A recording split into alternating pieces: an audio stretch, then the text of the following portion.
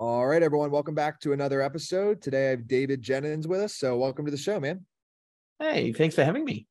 Of course, grateful to have you here. And before I hit record, I was just telling you, I had just downloaded your book and now I'm having you on the podcast. And we didn't even plan that. So I think that's just kind of cool. The universe wanted you on this podcast. Correct. Glad to have you. So yeah, either way, just to start, can you tell us a little bit more about you and what you do? I help business owners get out of the day-to-day operations of their business. And I have developed a system I call SYSTEMology, 7-step process. And really it's about helping business owners go from, I don't have any systems to I've got at least the minimum viable systems required to run the business. So it's really about going from 0 to 1 and kind of building that first bit of momentum.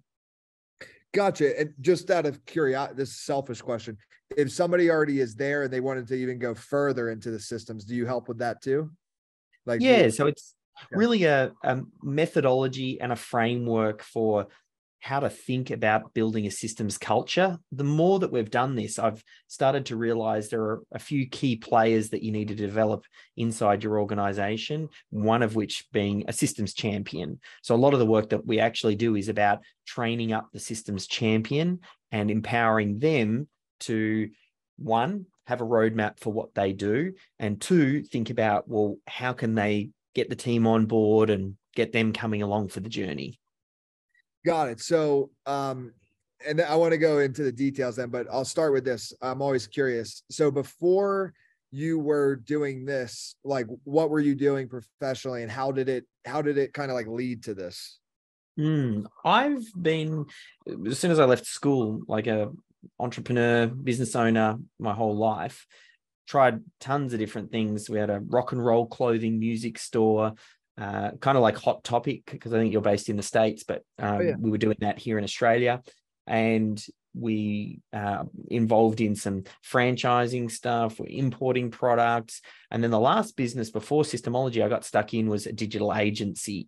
And I was in that business for about 13 years. And I got to that point where, for some reason, even though in the back of my head, I knew systems and processes as what I needed in that digital agency, I thought, this business is different because Google's always changing its algorithms. How can I write systems? And hey, we're a creative digital agency and we can't systemize creativity. And what's the point of putting systems in place because my team won't follow them anyway? So I had all of this baggage that really trapped me in that business for probably 10 years too long. And then when we found out we were pregnant, that really was the turning point, because this thing went off in my brain. My dad was always, a bit of a workaholic. And I thought, I don't want to be that dad who's always too busy.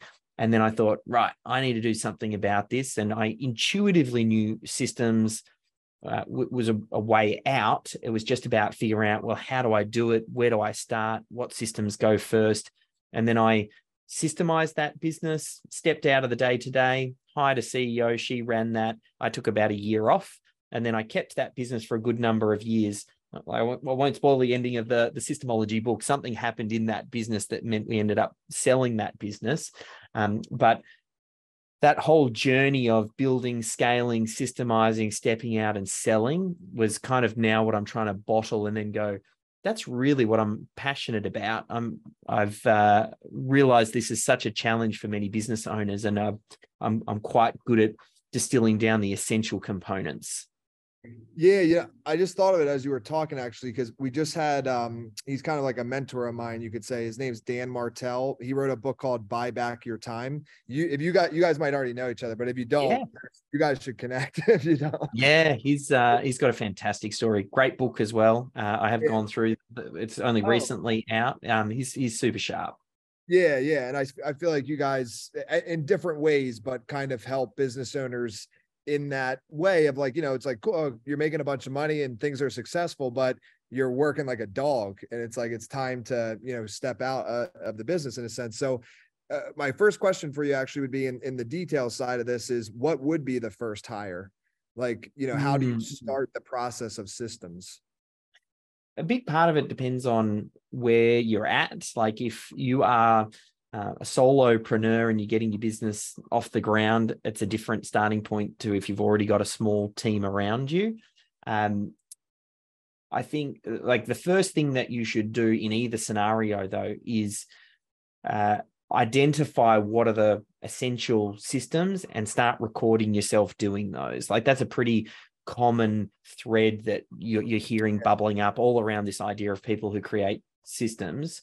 Then you want to, oftentimes it's a VA, getting a virtual assistant who can step in, then take those recordings, turn them into documented process, or at least pull out the key points to get a checklist.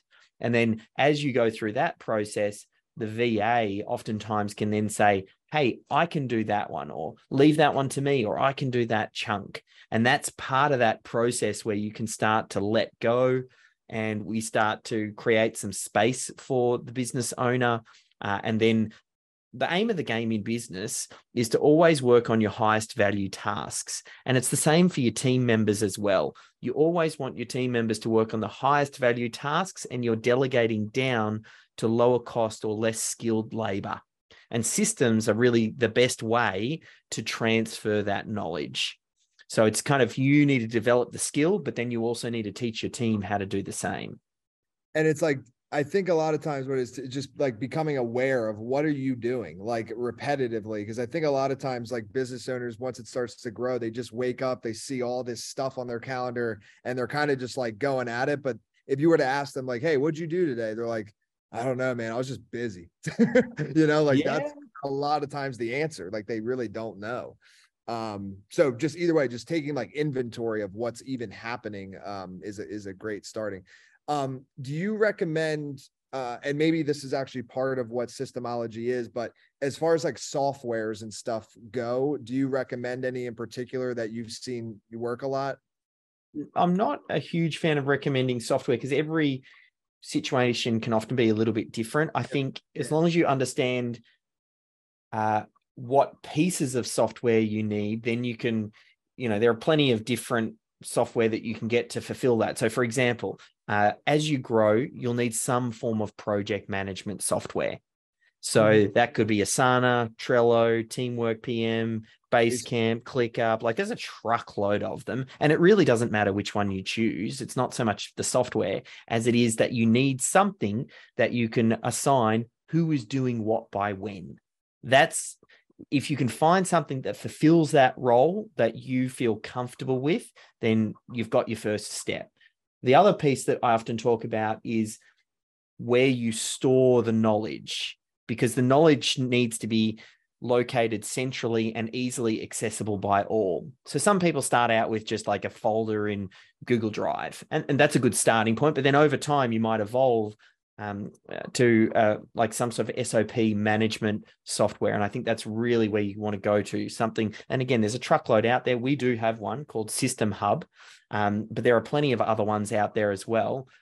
The key is just to have a place where you can store it that is simple and you can control access, and that you can embed videos on. So you've got, here's the video that explains how to do the task, and here's the checklist on how it's done. Because then when you pair the two together, your project management platform with a system, that's when you are in a magical place, because you're very clear, this task needs to be done by this person, and here is the link to how I want it done. So you've set the expectation, like you link to the process that outlines the task that you've just assigned.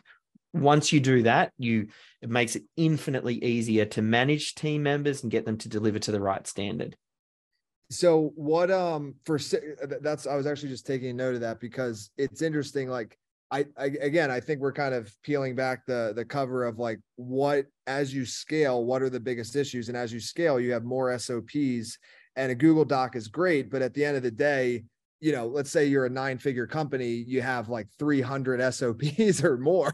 A Google Doc is like, it's going to be a 500-page Harry Potter book.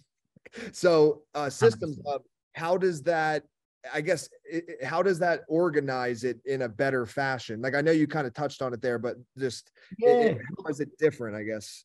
It's just purpose built. As you grow your business and you're problems become more obvious, there are software solutions that have optimized to solve that one problem. So something like System Hub is optimized to solve for the problem of how do you store and organize SOPs? How do you make it easy for everybody to use and with as little onboarding or training required to understand the software? Because oftentimes systems and processes, they have friction at the best of times. So we don't want to introduce new friction by, we've got to use this software and it's clunky and I don't know how it works and I've got to train someone up how to use it. So it's got to be very simple software that enables you to organize and assign like access for those that should have access. Like some people, you might not want to have them see your HR systems or your finance systems. So you need to have control over who can see what. And that's really a big part of it. But again, when you're just getting started, Google Docs, great place to start. It's not until you start to, maybe you get 5 or 10 team members on board, and then you start to go, you know what, maybe I do need to organize these a little better. And what was we can obviously come back, but I'm just, for our audience, I'm curious on your experience with the writing books, publishing books, and the marketing of your books, because that'll really just hit home with our audience. So for your first book, what was this actually, you have 2 books in total, right? Two? Yes. Yep. Yeah. Let's see real. Well, these 2. Okay, perfect. So I'm curious of like, what was the experience like on your first book, like things that went well, things that could have gone better, and then what did you change to make the second book an even better experience? Yeah, so when I think about writing a book, I write a book with the intention of using it to help to promote the business. So my first book, Authority Content, was used to promote the digital agency. And the SYSTEMology book promotes the systems consulting work that we do these days. So firstly, thinking about why you're writing a book, because the book isn't going to make you a truckload of money unless you write a Harry Potter, which probably for nonfiction, like the chance of that happening is very, very slim. So you need to think about what your back end is and what the intention is. And it's the gateway to your world. And for the reader, they can learn your frameworks and how you can help them.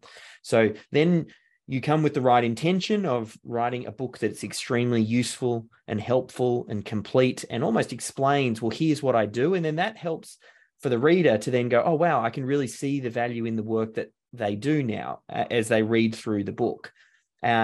And for me, the way that I actually write the book, I did the same thing with Authority Content as SYSTEMology. I love to typically run an event. So I've got my audience and I'll go to them and I say, right, I'm going to run this particular event, and we sell tickets. We make it live and we actually get a film crew in to record it. And when I run the event, I think of it in terms of me writing a book.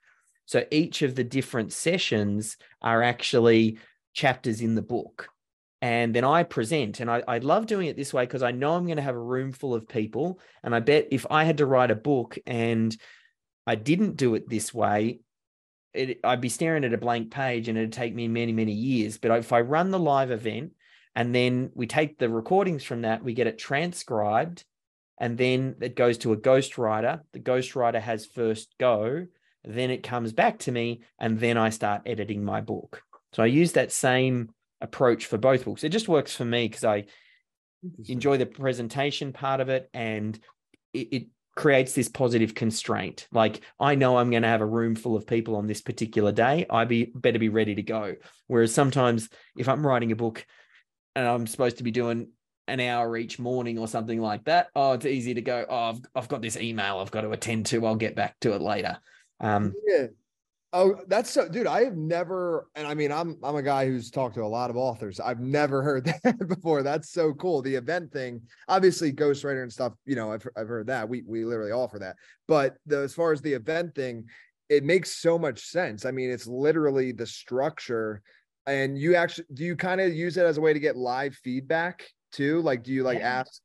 Okay. So we get a little bit of engagement. Like, oftentimes before I run the event, I've tested the material a little.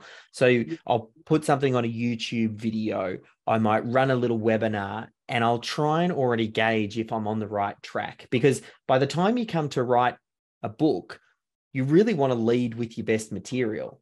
Books, it's a noisy world, and it's hard to capture the attention of your audience. And especially, I mean, I write for business owners, and they're some of the most time poor people known to man. So I have to be very particular about front end loading the book and leading with something that just really grabs someone and pulls them in.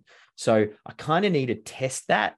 And by the time we get to the live event, I've already got a little bit of an idea on which bits I feel like are going to hit and land. But then it's another chance to kind of gauge feedback. And I mean, if I struggle to fill a room to attend the event, then, well, maybe I haven't got the hook right. The angle's not quite right. The message to market match is not there. And I get to kind of play around with some of that before, I start writing a book and then realizing I've written a book that no one wants to read. Well, yeah, I could, at least for me, and I wish I could remember exactly how I came. I think I just had some Audible credits or something like that. And then I saw it was the title that really got me. Cause I think one thing, I think any business owner, even if they have a bunch of systems running and everything's great, any business owner can agree we can always be more productive, right? So that's what I thought of. I was like, I'm curious what systems this guy is going to teach me, like in this book, that I could implement in the immediate, right? So that was another thing. Yeah, it's like we're going through scaling right now in our company. So that book like stuck out, and it was just something I knew I could use immediately. So either way, I don't know if that's helpful for you or not, but I think the title is definitely hitting home. That's what hit for me, at least. And it makes sense. I mean, it's literally the company's name, right? So why not use that? Perfect. Yeah. Now on the side of like getting the books out there, did you have any strategy for that? And if so, what worked, what didn't work, that type of stuff? Look, I went in with eyes wide open that writing the book is only half the battle. Most authors are rubbish at the marketing side, but really that's where the rubber hits the road. So we were quite particular. We did a range of things like building up a private Facebook group and engaging my community in the journey. I'm sharing with them the cover and helping to figure out the tagline and getting people to pre-read it and getting case studies and feedback and building up like we would any launch to a particular date. So that way I had a handful of people who were ready to go, who were going to start posting Amazon reviews. We outreached to a bunch of podcasts and pre-booked a lot of those. So that way they were ready to drop at the right time. We did everything that we could to kind of build up some JV partners who also mailed their audience. So that way we could hit with a little bit of a bang. And with Amazon, you kind of want to reach this escape velocity. There's this period once you kind of get enough reviews and traction and sales in a short enough period of time that Amazon then goes, oh, this is interesting. And then they'll start to say, they'll email segments of their database and they'll say, yes, yeah. Sorry, go ahead. I'm just getting excited. Yeah, they'll basically say, hey, you should read this book. And once you get through that little blip, then things really start to take off. And then now, like we're in the maintenance phase now, where really it's all about reviews. I just do what I can to continually work on and grow the reviews to kind of build this undeniable proof. Like I already know the book is great. It's got traction, great feedback. It's doing its job. So now I just have to think about how do we do it more? And then we start to layer in things like Amazon ads to try and push it a little bit more, kind of played testing around, running some sort of book funnel strategy through Facebook. Costs us, we got an upsell and stuff in it. Costs us about $25 or thereabouts to get a book in someone's hands. So it's not a perfect loss leader or like it's not like it's a break even. So we need to keep working that. Because really, for me, it's just how do I get this book in the hands of as many business owners as possible? Because that, one, I can serve them, and two, a percentage of them goes, well, how else can you help me? Well, okay, so this is crazy because, it's not crazy, but it's just literally the exact strategy that I literally run through a lot of our clients, meaning like, so you do a big release, you have all that stuff line up, hopefully it hits like a major bestseller list. If it doesn't, it's actually not a big deal, but if it does, you can leverage that. It helps with PR. There's benefits to becoming New York Times or Wall Street Journal, but it's honestly, it's not like required, but it's why, why not if you can. Yeah. But then reviews, that is what ups, like once you have over 1,000 Amazon reviews, we've seen, I have a guy, his name's Alex, that I refer all my clients to after we do that. And then we help them get reviews. Like the Amazon ad conversion rate is insane. So all I would just say is like, I don't know how many reviews your book has right now, but once it has over 1,000, I would imagine that $25 is going to go way down. Yeah, I mean, that's for the book funnel. It's a lot cheaper on Amazon. On Amazon, we actually run close to break even, if not sometimes profitable on books. So Amazon is fantastic for selling books. It's the Facebook funnel that is the one that we lose money on the front end. And it makes me wonder because is it Alex Strathdy? Yes. Yeah. That's it. He does our Amazon ads. Dude, that's awesome. Small world. This is a small world. It's incredible. Yeah. So he is like, he refers to us, we refer to him, and we're very good synergy between us. But so that's why I was curious, because like I describe Amazon ads to people like Facebook ads 10 years ago, right? Because cost per click on Amazon's like 10 cents, depending on the targeting. Whereas Facebook's like $3-4 or whatever it is. So that makes sense that it's a loss leader on Facebook, but you're in the green. Well, yeah, you're already in the ecosystem then, but either way, those reviews keep boosting, dude. I'm excited to see it's going to get in a lot more hands. So question for you, next question I have is like from now, so the book came out, the business is on the back end. What's kind of the next like step? Like are you focused solely on SYSTEMology, or do you have kind of another thing in mind after that? Look, SYSTEMology, I kind of go where I feel like I've got a passion and I feel like there's a big enough problem that I can solve and get the team behind and feel good about the work that we do. So at the moment, I still don't feel that our work is done with SYSTEMology. I feel like the more that we've done this, I've started to realize, as I said, first, we needed to go to work with the business owner, and that's really what SYSTEMology was written for. The next piece that I'm working on is really going to work with the systems champion. I want the business owner to buy in and say, yes, we're doing this. We're all in. I'm going to support this, and I'm going to, give the resources and the team what they need to make this happen. That's the first thing that needs to happen. And then the second bit needs to be there's someone inside the organization who has capacity, whose role it is to really drive this forward and keep it front and center, because the business owner very quickly can lose steam and they've got 1,000,001 things on the go and another great idea falls in their lap and it's easy for them to lose their way. And we need someone laser focused. So that's really the next piece. I'm working on my next book at the moment. So I'm just kind of starting to think about the outline and what that's going to look like. Because I think around that idea of systems champion, I think there's still some work that we can contribute that'll be helpful for small businesses. Dude, it's huge. I really do. Like, I think if you're able to go into a business, train somebody that literally, like right now, I have 2 full-time people that their sole focus is on figuring out AIs. So I just told them, I'm like, full-time, both of you, and all I want you to do is research AI. And I told them what the goals are, obviously. So I gave some direction, but I was like, just find AIs that can get us to this goal. And we're testing, trying them all out. And now that we have them in place, they've kind of naturally now become part of the systems in the company, right? Because you kind of got to manage the AI. It runs on its own, but you kind of have to overlook it, I guess.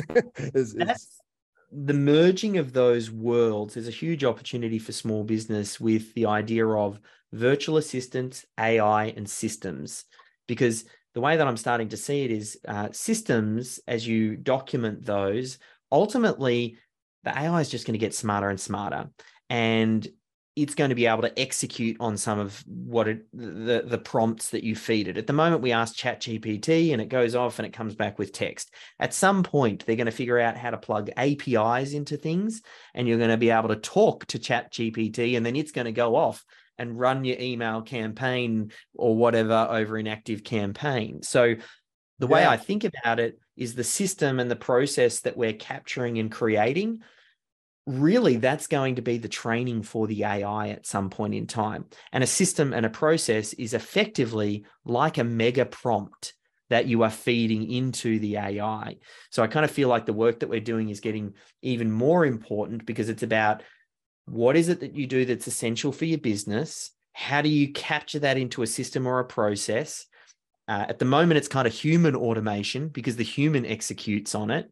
At some point, the machine might execute on it, or it could be a mishmash of both.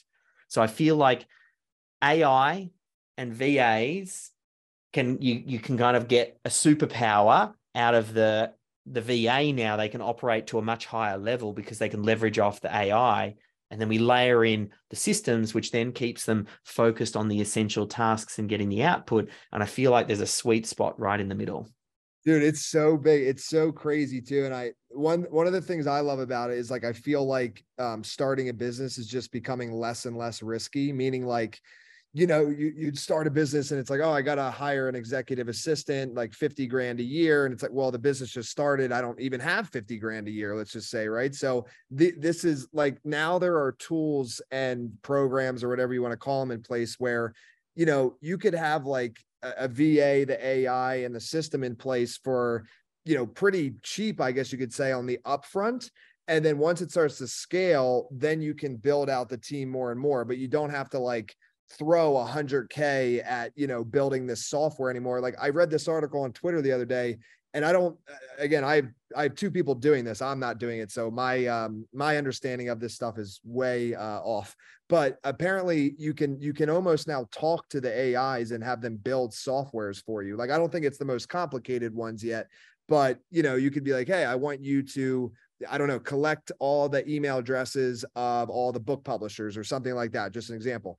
And the AI will then basically go out and find all the book publishing websites and then get the emails for you and then distribute it to, like, and it's like, okay, well, that's awesome. And that would have taken a human who knows how, like $10,000-$20,000 you'd have to pay to get all that data entry. It's unbelievable. So we're in a good time is all I can say. Yeah. It's awesome. There's a first mover advantage as well. Like there's some people that will push back, and then there are people like you that hire 2 team members to say, we're doing this, let's go all in, let's figure it out. And it's those business owners that lean into this that will have the biggest opportunity, because I mean, there's a land grab, and there's a difference between those who know what the AI can do versus those who don't. So that gap, there's an arbitrage opportunity there for you to quickly leverage that. So I think it's quite astute. So one of the last questions I want to ask, and then I'll leave the floor to you, is for your next book, have you thought about or been messing around with having AI help you write it, or you have your method and you're not really changing it? Look, I'm experimenting with, because we do quite a bit on YouTube, and I've got a YouTube channel, and that's historically how I've tested material. I'll put in a little video and then see what sort of response we get from it. And that gives me an idea, I'm really onto something here and I'm getting good engagement. So I've got a truckload of info there that I'm thinking I'm going to test, taking the video, transcribing it, and then I've been working on some pre-prompts to try and prime ChatGPT to understand my voice. So I gave it some of my writing from the SYSTEMology book, and I said, hey, can you analyze my writing and tell me what type of writing style this is? And then it's come back and it said, well, you're this conversational tone, and you use examples. And so I've now got the feedback from the AI on what it thinks my voice is. So now the thought is I'll go back to the AI and I'll say, like a pre-prompt, I'll say, hey, here is my writing style that I want you to write in. Can you now take this transcript and turn it into a chapter of a book? And then I'm going to play around with it like that. So I'm definitely thinking about it. I'm very particular, because books take a lot of time, effort, and hard work to write a good book. Everybody can, probably write an average book, but if you want to write one that has impact that lasts, it really does take quite a lot of work. So I don't want to, even when I went my old route, which is getting it transcribed and then it goes to a ghostwriter, I end up rewriting it anyway. But I just find it's easier for me to work with what the ghostwriter gives me than a blank page. So effectively, I think what will end up happening is the ghostwriter will probably be replaced by the chat GPT output or the AI's output, and then I'll just edit it like I would normally, but it would be based off my original thinking. Yeah, man, it's interesting how everything now is coming down to asking the right questions, right? And I guess that's how life's always been, but now it's like more immediate in the response, meaning like you were like, okay, here's my other book. Let me see what it's like what's my tone like? And now for the next book, you can now tell the AI to write in that tone. Like that was just such a genius method or system, whatever you want to call it. And it was all about kind of asking the right question, right? Like, what's the tone, right? You didn't say like, write me a book similar. Like you asked, what is the style of this? And that was a really good way to do it. So yeah, either way, obviously, maybe we'll do a part 2 for when you come out with your third book. I'll leave the floor to you. Is there anything we didn't cover? Feel free to talk about it. And then where can people stay in touch? Like websites, socials, all that stuff, and the book, obviously. Look, I think if you're interested in systemizing your business and you're that type of business owner that maybe you've got a little bit of traction, you've got a team around you, or even if you're just getting started, head over to Amazon. That's where you'll get Systemology. And if you're an audio person, because you're listening to the podcast, you can head over to Audible, because there's the Audible version and I voice that. And I happened to get Michael Gerber, who wrote the E-Myth. He actually does the forward to the book. So a bit of a hat tip from one of the godfathers of business systems. So that's if you're kind of heading down that route, the biggest thing for me whenever I do these sorts of things is to try and just light the fire inside the business owner around business systems. I think we all intuitively know that they're important. Some business owners, for some reason, they reach the conclusion and think, I'm not a systems person. I tried that once before and it's not going to work for me. And the reality is most business owners are like that. I don't even like writing systems and processes. I mean, that's the dirty secret of Systemology. I don't write the systems and the processes. As a business owner, what you need to do is fall in love with what systems can bring and then find the right team to help you do it and develop your methodology for how do you go from idea to implementation? How do you go from idea to creating a system and reduce the friction and make it as easy as possible for you?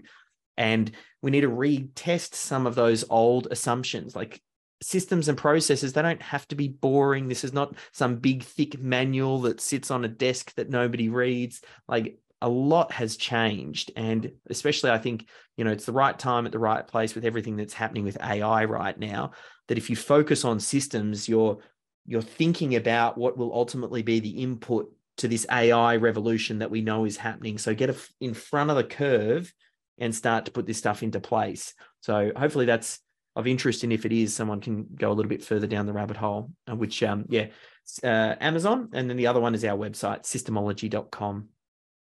Perfect, man. Thank you again for coming on, man. Really appreciate it. Pleasure. Thanks for having us, Tyler.